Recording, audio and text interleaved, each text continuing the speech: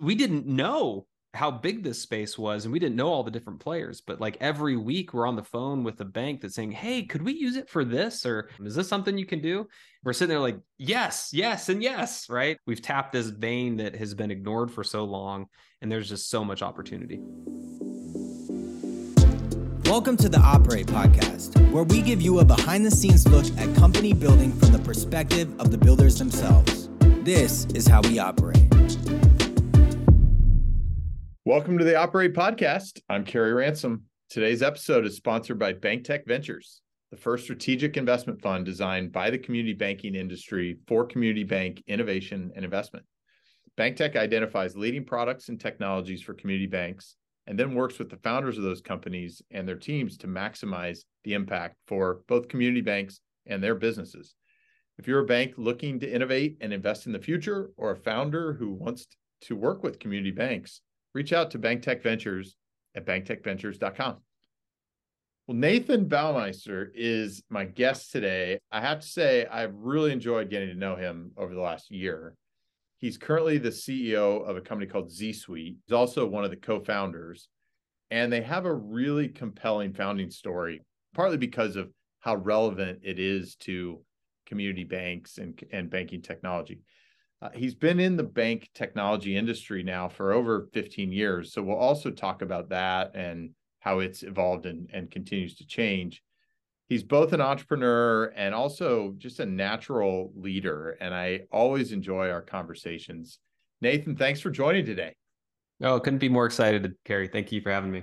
Absolutely. So I just talked briefly about the founding of ZSuite. Just to sort of lay it out, it started really within a bank itself. So let's talk about that story and please share it with us. Yeah, absolutely. So a community bank out in Massachusetts, suburb of Boston, Arlington, have some very, very forward-thinking leaders. It's a family-owned bank or majority family-owned bank. Sushil Tuli is the founder and CEO, and his son, Jay Tuli, is the president. And they had identified some opportunities in the bank in a way to grow strategically. It was with property managers. They had a lot of their loans, but didn't have a lot of their deposits. So they wanted to get their deposits. And as they were looking at that possibility, they're like, well, what can I do to differentiate myself? What can I do to stand out in the crowd to be able to get them to actually move their operating accounts to their bank? And so they had this real simple idea. This was back in 2015. A lot of their landlords, they went and talked to their landlords, were still collecting rent with checks, walking door to door, just picking them up.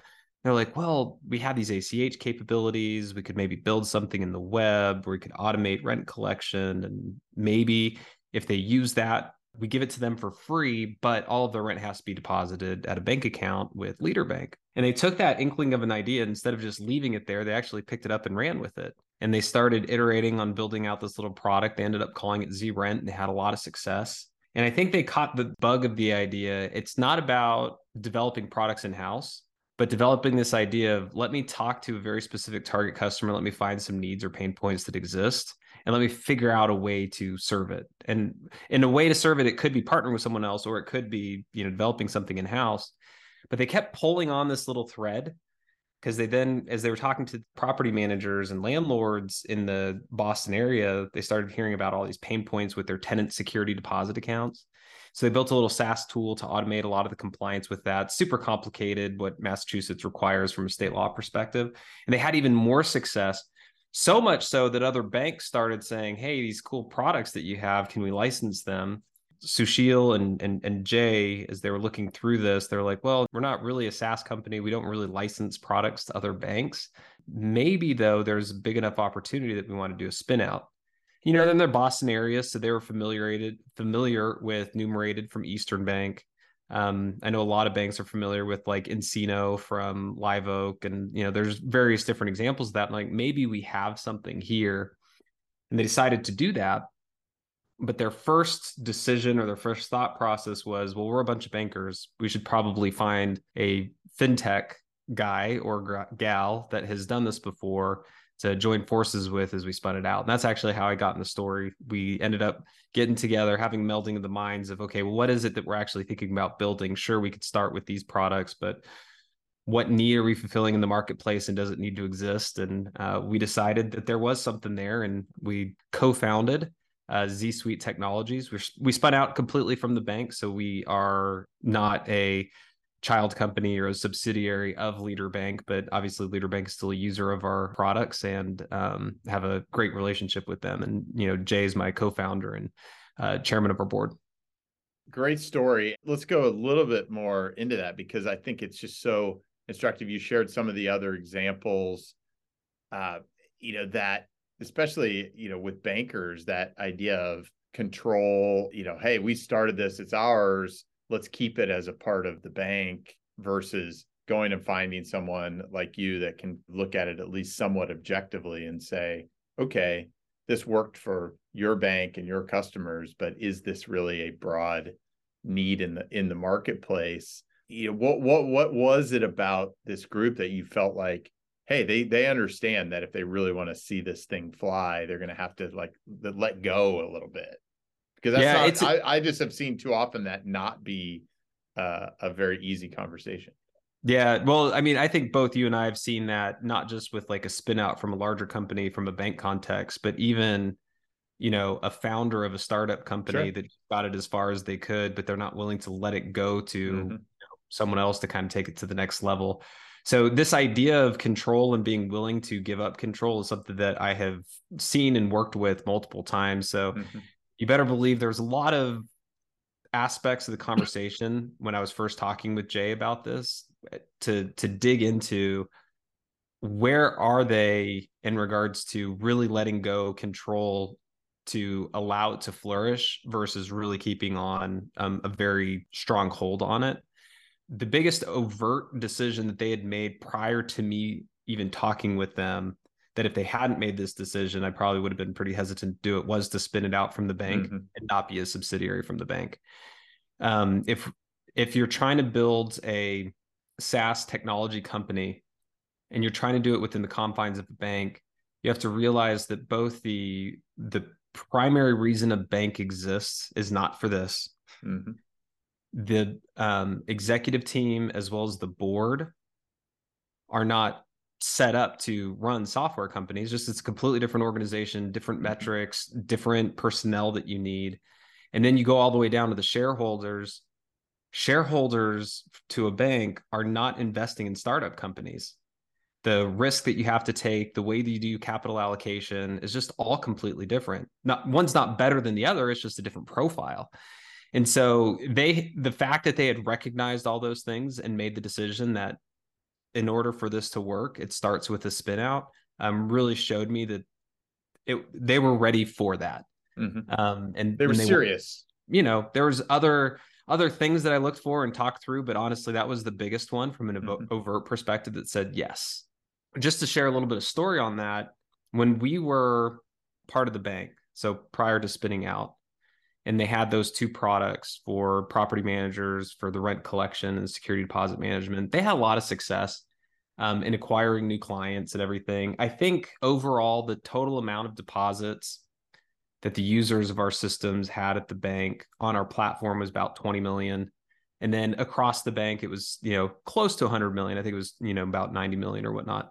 But that was outside of our product, right? That was their, if they had CDs or money markets or operating accounts.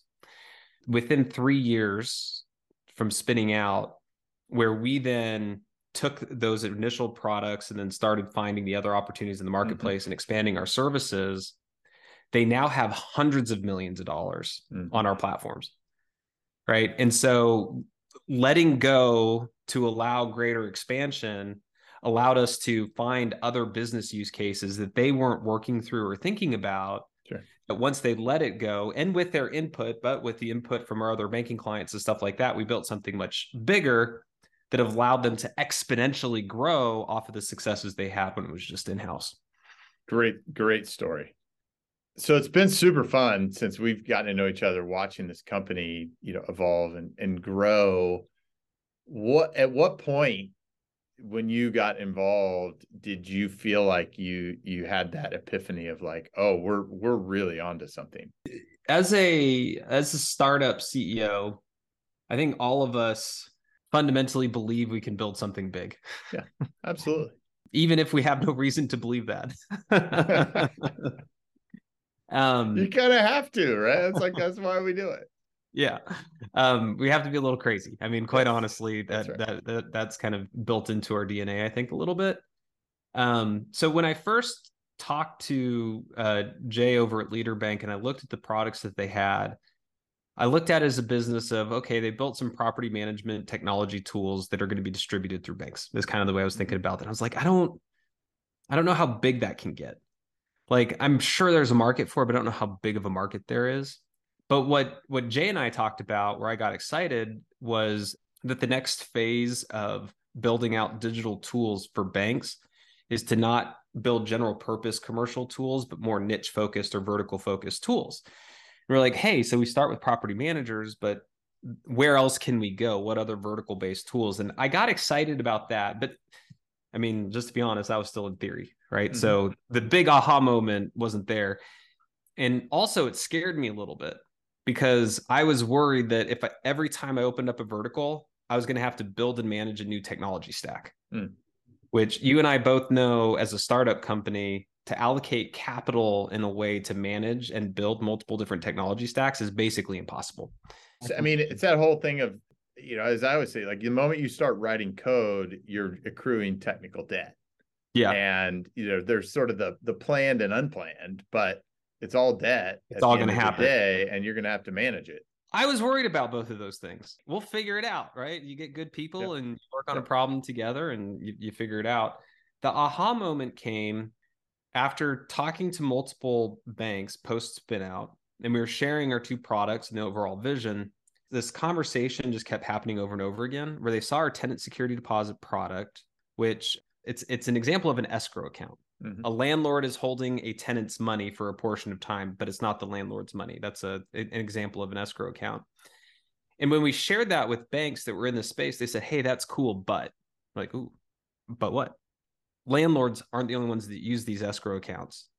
Oh, well, who else? And then they start talking about law firms. They're like, anyone else? And they start talking about municipalities. And they were like, well, anyone else? So they start talking about nursing homes and then funeral homes and nonprofits and 1031 exchanges. And what was interesting is so many of the verticals they mentioned were actually in like my initial investor deck when we were raising money, saying we're going to start with property manager and then we're probably going to look for law firms and municipalities. And the big aha moment was twofold. One, when we kept hearing the same thing over and over again, whether it was $1 billion bank or $100 billion bank, we were hearing the same thing. Not a lot of good services, a lot of manual work, but a lot of really good deposits in this space. That was one thing. But the other was, I can build one platform. I could build one platform that can then be configured for multiple verticals, which took care of the other big fear that I had. And when we put those two things together, it was like, all right, not only do we believe we have something, we know we have something. Thank you for sharing that. I think just so instructive for others on their journey of sort of how do you figure this out. And I think key to that in my mind is the customer interaction that you had at such a high level and high frequency so early. That's very, very useful as you clearly showed. So you guys recently got to your 50th bank customer. Congrats. That's a great milestone. You've been doing this for a while, not just at ZSuite. Let's talk a bit about selling to and working with banks. Certainly within this banking technology space, a lot of folks with experience and scars and everything in between. What do you find most challenging about it? Let's start with that. Yeah. Obviously, the biggest thing that's most challenging, especially if you're talking about a startup, because time is money, right? We're burning cash every day that we're operating until we can build to critical scale. And so, a lot of banks look at that and they're like, I don't understand this model. Like, yes, you do, because it's the same thing as like multifamily or commercial real estate. It's just in those cases, you get a loan to finance it. And then over time, you get cash flows when people rent your properties. Here, instead of getting a loan, we get VC money or angel money to be able to invest in software and then have recurring payments coming into the future. So it's a very similar model. It's just the financing is different. But the longer it takes to get your tenants, right, the longer it takes to get the banks to work with you, the more you have all these expenditures that you have building out the company. And so it is challenging to sell banks who have a lot of very specific regulatory and compliance based due diligence that they need to do before working with any type of vendor, whether it's a startup or not a startup. And many of the requirements are actually hard to meet when you're a small company or you're a startup. So it's this weird dichotomy where it's like, hey, I want the best new technology, but can we just have the best new technology, but with the financial backing and the balance sheet of a very mature software company that's been, around for 20 years. But honestly, I mean, I have a bunch of friends that work with and run software companies around for 20 years, and they also have a long sales cycle. It is one of the most challenging things, just because time is money, and sometimes it takes a long time to go from initial conversation to when a bank is actually ready to sign on the dotted line and get working with you. So that's the first thing that's challenging. The second thing that's challenging is then navigating the integrations of the technology stack at a bank. That is a big issue in our industry, one that everyone's aware of. And I think there's a lot of great people that are working on doing that, all the way from the largest companies that have been here for decades and decades to newer companies. But that still continues to be an issue, is just, okay, how do we actually integrate the different technology stacks? And every single bank has different ways to do that or not to do that. And unfortunately, a lot of those integration options are still based off of more outdated technology than more of the modern stuff. And so it just takes a little bit of, harder work and prioritization and trying to figure out how to make that happen. Let's flip to the other side. What do you find most fulfilling about working with banks? Yeah. Well, hands down, I am a true believer in the way that the US system has built out our financial structures. And I love being a part of that. So just to touch on a little bit, and I don't want to go out too far off on a tangent, but one of my favorite principles is it's called complex adaptive systems theory, which is basically the idea that super complex systems need to adapt to survive. And how does that actually happen? Like, how does that actually come to fruition? And when scientists started asking this question, they were looking at ant hills and beehives, because very small-minded creatures able to have super complex systems that can survive, whether it's a drought, a forest fire, a flood, a snowstorm, an ice storm. Somehow they still survive, right? How is it that these very simple-minded creatures can have such complex systems? And what they found was, if you have very, very simple principles to follow, and you push down the decision making all the way down to the level of the person that's actually coming in contact where that decision needs to be made, that's where it happens. If you do command and control structures of the person at the top just saying everything that needs to happen, it works really well to build the initial beehive or anthill. But as soon as something changes, then it's over. Like, they can't adapt quickly enough. So when I look at our financial system in the US, we basically have 3 tiers of financial institutions. You have nationwide and worldwide banks, you have your regional banks, and then you have your community banks, as well as credit unions, right? And there's different levels, and there's different decisions that they can make at those different levels. When you have a command and control structure of like a national wide bank trying to make decisions at a very local level, you're probably not going to get the best decision making. But if you get a community bank to try and make a decision on lending or financing at a national level, they're going to get swallowed up, right? One, they're not going to have the capital, but two, they're not going to have the expertise and the scope to be able to make those decisions. So the fact that we have this really broad array of financial services deciding how to allocate capital in an efficient and effective way, I love that we have all of those 3 different systems. And the fact that I can be a part in supporting that and keeping that alive and well just makes me very excited to do that. And so a lot of the people that have then decided to dedicate their lives to banking and to financial services in these different ways for these different communities, they're just great people that really do care about building out the communities that they're interacting with, and oftentimes are super engaged at the different levels that they find themselves working in. And I just find that amazingly fulfilling. That's super cool. And I think thank you for orienting as well, because that's not something that many folks just think about if they're not in and around our financial system. I think, you and I have talked about that, like just community banking as its sheer existence is a very unique feature of our financial system compared to any other country in the world. And I think the idea that makes it more adaptive is a really interesting thing to think about. You talked about some of the solutions that you have. Let's go back to the suite. Banks right now are very interested in deposits. You talked about sort of the initial inception within Leader that they wanted to try to get the deposit accounts from the property managers. Let's talk specifically. You're talking to a bank. They're trying to get more deposits and obviously keeping those deposits as well. What is the value prop today to a bank when you think about, okay, here's how we're going to help you within the community you serve? Yeah, absolutely. So you hit the nail on the head. I mean, the main value prop that we bring to a financial institution is we can help drive commercial deposits. From there, we hope from those commercial deposits that our banks can then expand the relationships to, other services on the lending side, as well as any other non-interest income generators or whatnot. But that's the main value prop. Now, when you're trying to build out deposits, there's like big chunks of things that you can do for deposits. You can go after a whole bunch of consumers, which there's a lot of them, but it also costs a lot to get their attention. They also have pretty specific demands on what they want from a digital ecosystem that you may or may not be able to fulfill.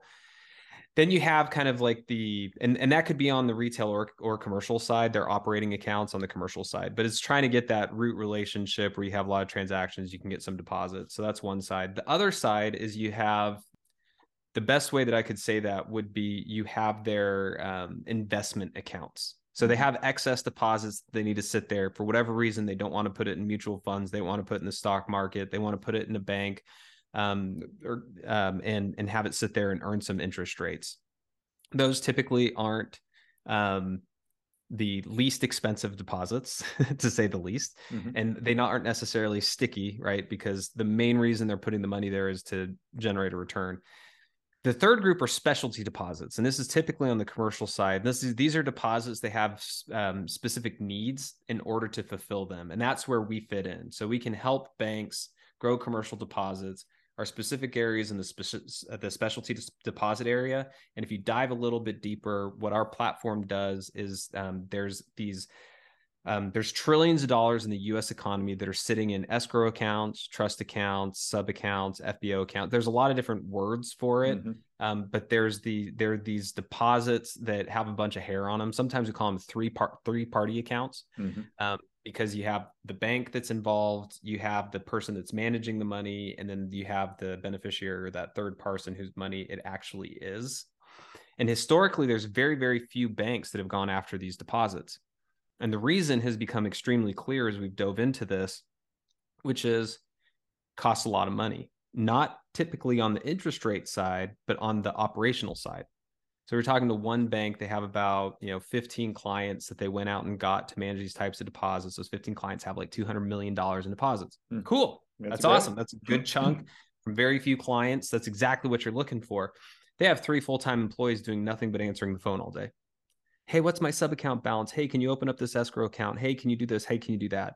So the banks always care about their efficiency ratios, right? That's how much money they have to spend in order to make money from an operating perspective.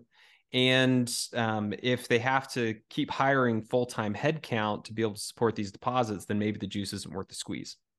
So what we've done is we've built a digital platform to make it so that we can take that operating cost way down.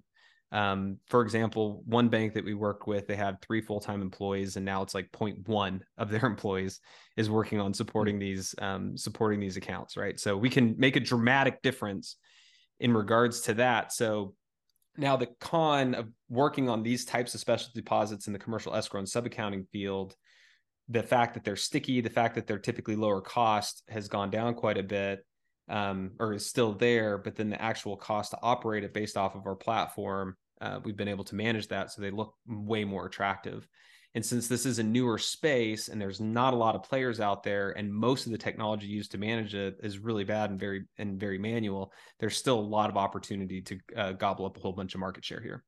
And once you have it in place in your bank, you can more confidently go out proactively to try to get more, because now you've built scalability into your offering. Yeah, absolutely. As you build out the scalability, you also build out kind of the knowledge on like what are the types of companies to go after, what are the typical sticking points, all that fun stuff. But anyways, it's been really fun to be able to work in this space, because honestly, some of our biggest commercial customers from our banks in terms of deposits aren't even in the verticals that we thought were going to be the biggest verticals. We didn't know how big this space was, and we didn't know all the different players, but like every week we're on the phone with a bank that's saying, hey, could we use it for this? Or, hey, someone called me up for this. Or, hey, we just talked to this one new software startup that they need to manage escrow accounts, and they just want to use APIs to manage all of them. Is this something you can do? We're sitting there like, yes, and yes, right? I mean, it's really cool, just because we've tapped this vein that has been ignored for so long, and there's just so much opportunity. And that's the beauty of building, as you described it earlier, this configurable platform, is that you're not, I mean, you may reach some limits on certain, but you're going to have a lot of new opportunities that you didn't even fully realize, as long as the key parts are malleable to work with, which is awesome. So let's transition that a little bit into, the roadmap. Like, what is on your roadmap now for the next couple of years, at least, that you're willing to share? Yeah, so the big thing that I'm really excited about is I'm a big fan of focus, so much so it's actually one of our 4 company values. And so as I look at the opportunity at commercial escrow and sub-accounting, it is such a unique space. And there's so many different flavors of it, because the different rules and regulations change based off of industry as well as geography, like where it's located. Sometimes the laws are federal, sometimes they're state, sometimes they go all the way down to a city. But there's a lot that we can do to develop to be able to continue to make sure that we automate more and more of these manual processes. So really, as I look at the next 3 to 5 years, there is so much that we can dive into to continue to make this world better and build up kind of that competitive advantage for the banks that we're partnered with, that no other software company will be able to touch, is really where we're excited about and working on there. So the big things in that regard is it's all about automation. It's all about taking as many like manual tasks off of the plates of both the banks as well as their commercial customers. And every time we can do that, just adds more and more and more value and makes it more efficient for all parties that are involved. So there's a lot that we're focused in that regard. We like to tell a lot of people there's a bunch of fintech companies out there that are worried about how to move a dollar. And there's very few that are focused on how to store a dollar. So we're very, very focused on how to store a dollar, specifically in complex situations that could run into different rules and have multiple parties and stuff like that. And then as far as moving the dollar, it's who are you using and how can we integrate with them, so that we don't have to get into that business, because there's plenty of people already doing that. So that's really where we're focused on. So that means, what does that mean? That means a lot of rules-based engines. That means a lot of research into all these different types of escrow accounts and all the legal requirements for it. That means a lot of integration, because the more systems we're integrated with, the less any humans would have to touch it anywhere we go. That's kind of where our roadmap is looking for the next 3 to 5 years. I appreciate it. I mean, both the focus and the clarity that you have is really exciting. Just because that will help guide you. You're not going to go chase a bunch of shiny objects that sometimes are worth it, but I think in your business, it's very clear, and I appreciate that. One of the things you were part of, you went through the ICBA Think Tech Accelerator.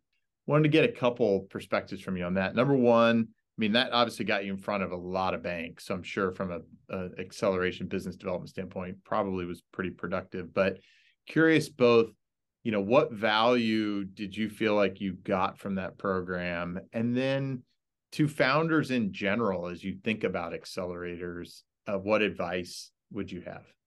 Well, first off, I'd say I'm pretty jaded on what accelerators can bring into the ecosystem. Sure.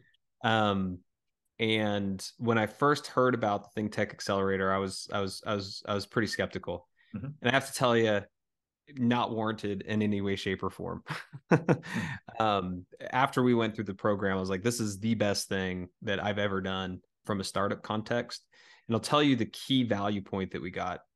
We were right in the spot of moving from those first two products that we had coming out of Leader and our new product, which we call ZEscrow, which is the broader commercial escrow and sub-accounting system. And there are so many things that you learn as a startup by having sales conversations. You learn how to position the product. You learn which types of banks or, that are going to be interested or not interested.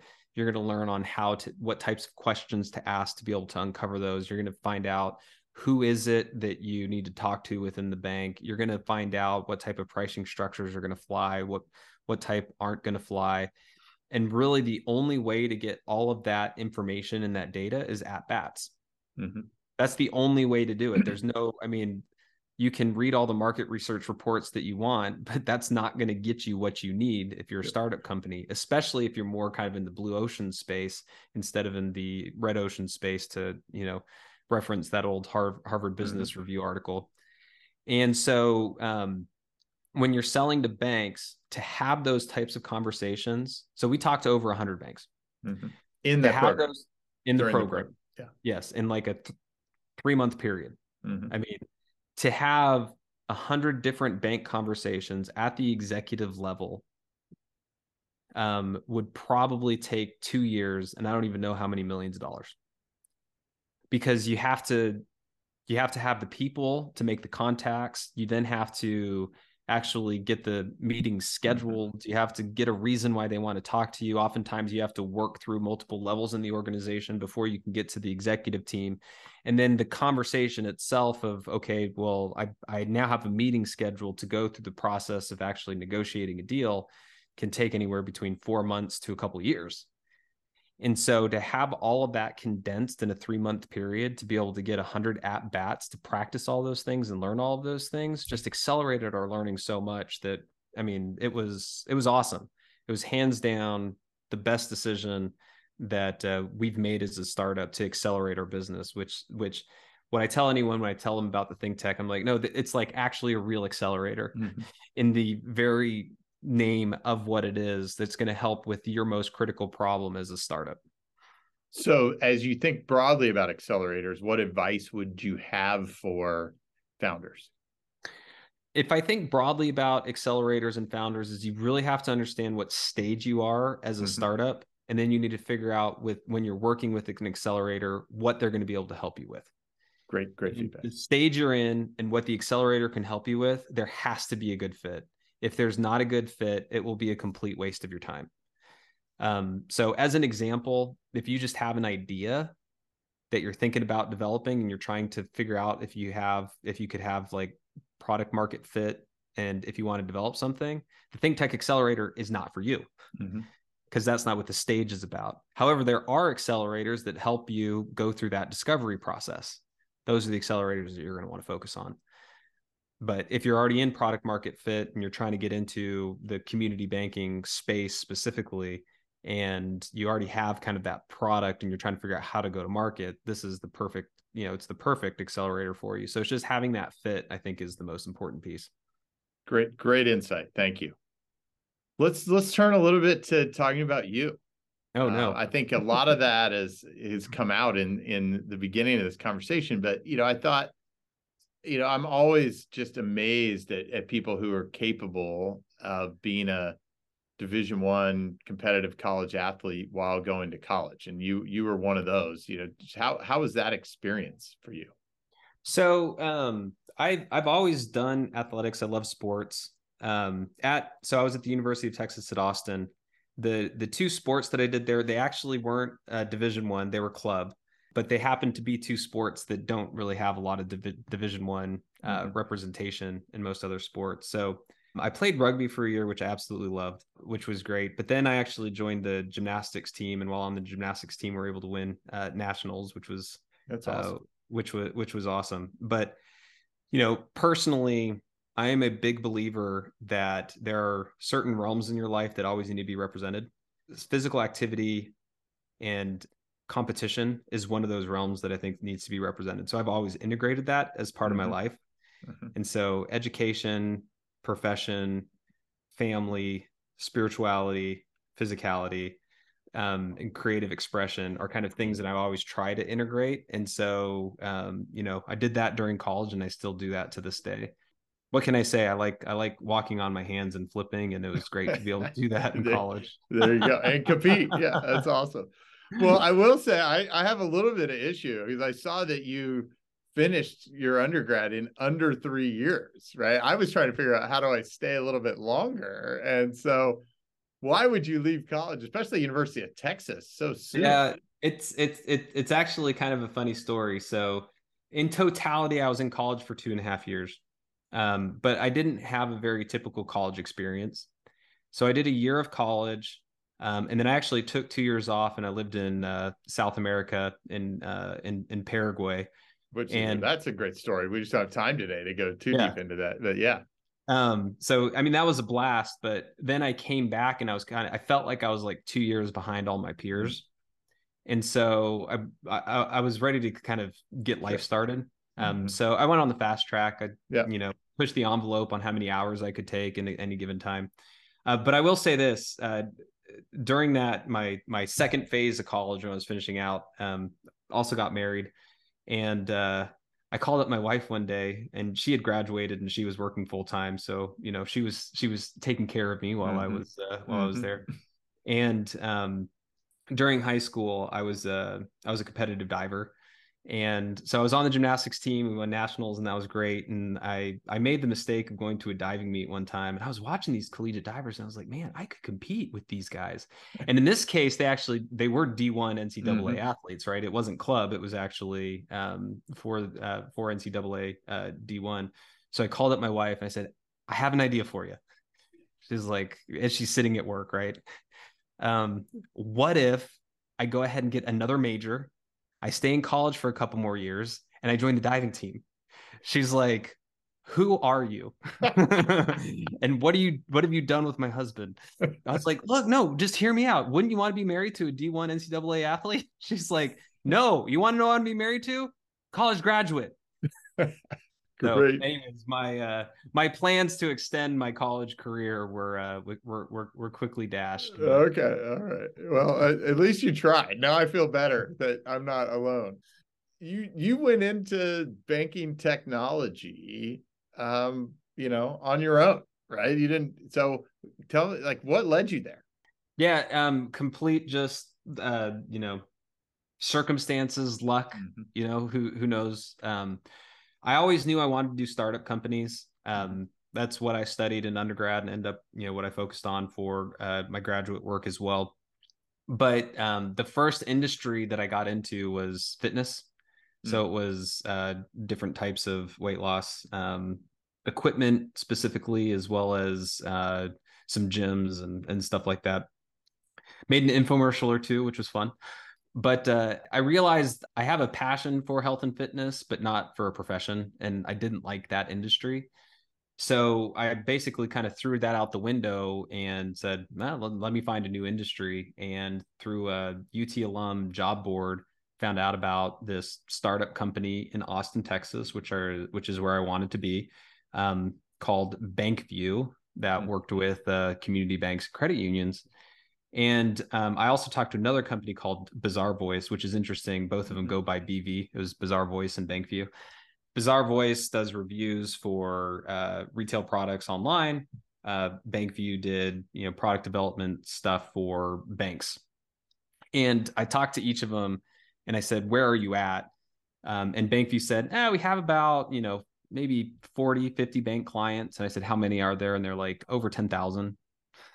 And I asked Bazaar Voice, where are you at? And they're like, we already work with, the majority of the Fortune 50 retail-based companies. And I was like, I want to go to the one that they don't have any penetration whatsoever, and join that company. And that's how I fell in love with the industry and learned about the industry, was working with that company. That company still exists. They're rebranded now as Kasasa.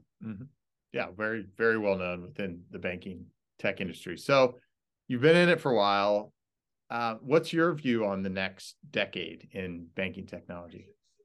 Yeah, it's there's a lot of people that opine on this. I mean, I can go with all the typical things. The branch is going to go away, right? Like, I mean, we could go through those. I think the thing that's most interesting to me, though, is following the waves of digital transformation that are happening. I think the first wave was very, very much focused on allowing people to self-serve on their own. So it's building out user interfaces and digital interfaces. First, it was for the bank employees to do it. Then it was for the end consumers to do it. Now you're seeing more commercial customers can do it, but it allows it where before, people had to do a bunch of manual things and move things around and stuff like that, where now they can do it themselves through some sort of user interface. I think the next wave of digital transformation that's going to start to happen, that's most interesting to me. I mean, I know there's all the AI stuff and machine learning stuff, and there's some really cool things going on from that perspective. But if you just get into like the roots of, especially on the commercial side, the pain points, it's double entry. You have a company that probably has like 4 or 5 different SaaS systems that they use to be able to manage their business. And then some of those have to be integrated with their bank as well. And so they're going from these 4 or 5 different systems internally, and then they're going to their bank. And lots of times they're having to rekey information or, put together some things or like pull out data and upload it. And I think actually creating the systems where you have single entry, that then that data can be federated out for all the different systems to take action on that, is really the most exciting stuff that's going to be going on with digital transformation for quite the next little bit. And then if you add on some of the artificial intelligence and machine learning ideas to that, then the idea is what are the decisions that can be codified because it's so repeatable instead of individuals making those decisions, which kind of falls under that same category. Right? Like if you have a human sitting there and they just say, if this, then that, if that, then this, and there's just maybe like 5 different decision points and actually can be coded out. So you have single entry that goes across all the systems, but then are some of those entries ones that could be automated completely because you could understand the rules deeply enough that you don't need a human to make those decisions. And I think when you put those together, from my perspective, I think that's going to be some of the most exciting stuff that's going to be coming. Awesome. I think that's very clearly defined, and agree with you. That will unlock a lot of interesting opportunities. And, the way I tend to think about it, I'm an optimist. I know you are as well. Those are the things that will allow humans to be more human. I mean, exactly. Most of us don't want to do that rote, routine, repeatable activity. Let's let the computers do it for sure. Then we can spend more of our time on creative expression, as you talked about. So last couple of questions. I know I could sit here for hours and talk because I always enjoy our conversations. How do you keep yourself sharp as a technology entrepreneur and as a leader? Yeah, that's a great question. Are we supposed to do that? Just kidding. I don't know.